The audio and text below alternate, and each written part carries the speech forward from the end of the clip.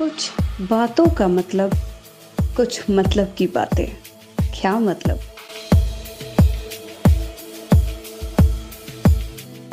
Risk है तो इश्क है, ये तो आपने कई बार सुना होगा।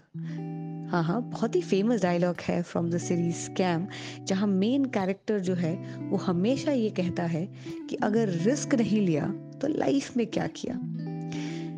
Hello all, this is Sonu Singh and welcome to this episode of the series The Confidence Key Unlock the Code, and this is episode 8. It's all about risk.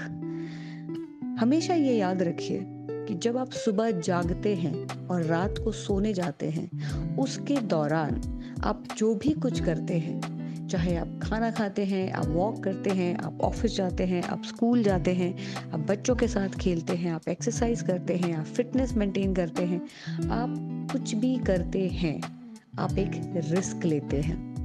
तो रिस्क कभी भी आपकी लाइफ से बाहर नहीं होता है। वो चाहे रिस्क बहुत ही छोटा क्यों ना हो, वो चाहे रिस्क बहुत ही बड़ा क्यों ना हो, रिस्क आपकी जिंदगी में हमेशा है।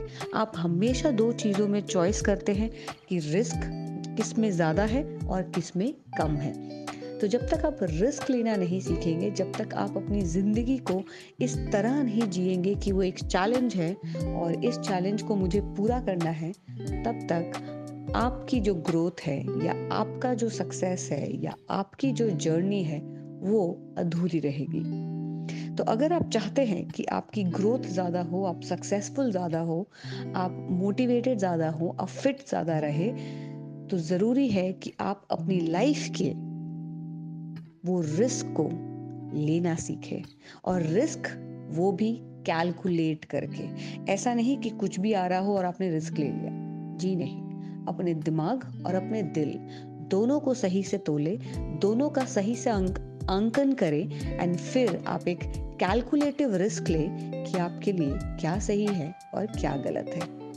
इसको एनालाइज करिए और मैं आपसे मिलती हूँ अगले एपिसोड में। और अगर आपको इस किताब को खरीदना है तो ज़रूर से अमेज़न या फ्लिपकार्ट पे विजिट करें।